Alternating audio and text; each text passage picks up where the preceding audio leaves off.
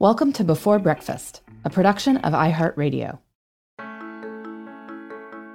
Good morning, this is Laura. Welcome to the Before Breakfast podcast. Today's tip is to keep one calendar for both your work and personal life. If you can't do this, and I know there are many reasons people can't, then have at least one place where you can see both work and personal time-specific commitments. Being able to see both massively increases the chances that you don't drop any balls that you'll feel terrible about dropping. So first, I want to explain my calendar system, even though I know there are many reasons this won't work for other people. I work for myself, so I actually keep a paper calendar. It's a weekly at-a-glance calendar that fits in my purse. I put any time-specific commitments or need-to-know information on this calendar as soon as I know these dates. So I've marked the days my kids are off school in the fall, even though that school year is nowhere near starting yet. In the upcoming year section in the back, I marked our 2020 spring break.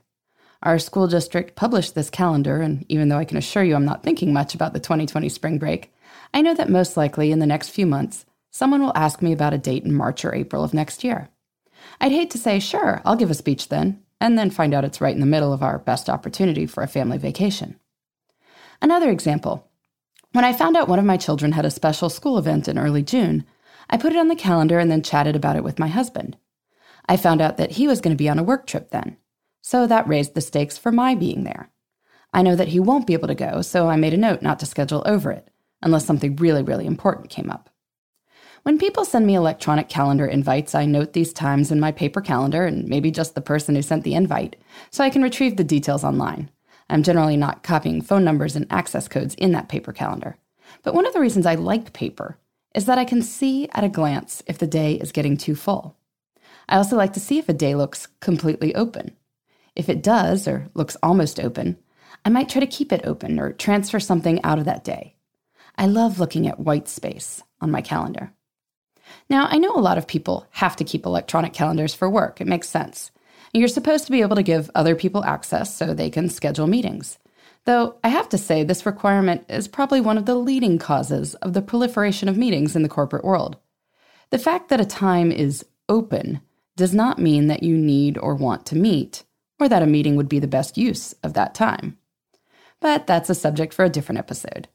This one is about why you should have all your work and personal commitments in one place. And maybe some people see no reason for this. I mean, they work very specific hours and basically never have personal commitments that would come up during these hours. Work is work, home is home, never the two shall meet. For many of us, though, work-life integration is more the name of the game these days. And if you have a relatively flexible job, it's very frustrating to schedule a nice but not critical work event at a time when it turns out there's something you really did want to go do in your personal life. It may be complicated to extricate yourself, or you might not be able to, and then you'll be kicking yourself. I call this an own goal situation in the game of work-life balance. You'd like to avoid that. So if you do need to keep an electronic calendar for work, how can you make sure you're seeing all your personal commitments too? The most straightforward way is to just put your personal commitments on your work calendar. This is pretty much what my husband does. He notes when I'm gone overnight, so he's aware of this. And his assistant is aware that when he's making work travel arrangements, he needs to take that in mind. He puts when he's supposed to pick up a kid somewhere, so he knows he needs to be back in time for that. He puts his and the kids' dental appointments that he covers and things like that. From what I gather, his perspective is that our lives are boring enough that there aren't real privacy concerns with this. His colleagues are aware that he has a family. And this also helps other people know that if they'd like to meet with him, certain times are better than others. Even if you do have more privacy concerns, you could always just put a code word on your calendar or just label things personal if you're pretty sure you won't forget what that means. So, for instance, if you're seeing a specialist for something that is really none of your colleagues' business, that's how you could still make sure no one schedules you into something for that time, unless there's a really good reason. Of course, some people can't access their work calendars at home, which creates a different issue. If you can't see your work schedule on the weekend and you're discussing who can do kid pickup during the week with your spouse when you're talking on a Sunday, well, that's just not going to work. When I asked my followers on Twitter for their suggestions for people who can't or don't want to keep everything on their work calendars, I got a lot of great ideas. Some people can import their work calendars into a Google Calendar that they keep as their master life calendar. Some people use apps that allow them to import commitments from multiple places and then see all these commitments in one place on their phones. Fantastical, too, is one app that got a shout out for that. If an automatic solution isn't going to work, you might need to enter your work schedule manually into your personal calendar, and then make notes on your work calendar of times where you can't be scheduled. But as much as possible, make sure you're aware of the whole landscape of time when you're making commitments. If you know your kid has a choir concert on a day when you're supposed to speak at a conference, then you can be empowered to request an early time slot and make it back in time for the concert. That feels like a work-life win, rather than one of those no-one-can-have-it-all moments. You can't score that win, though, unless you see the full picture of time. You are one person. You have one set of hours. And that's why I think it's worth trying to keep one calendar.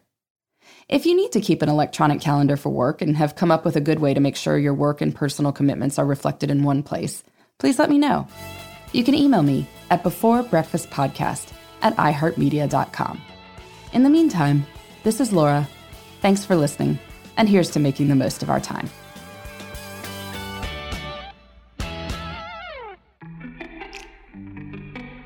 Hey everybody, I'd love to hear from you. You can send me your tips, your questions, or anything else. Just connect with me on Twitter, Facebook, and Instagram at BeforeBreakfastPod. That's BE, the number 4, then breakfast, POD. You can also shoot me an email at beforebreakfastpodcast@iheartmedia.com. That Before Breakfast is spelled out with all the letters. Thanks so much. I look forward to staying in touch.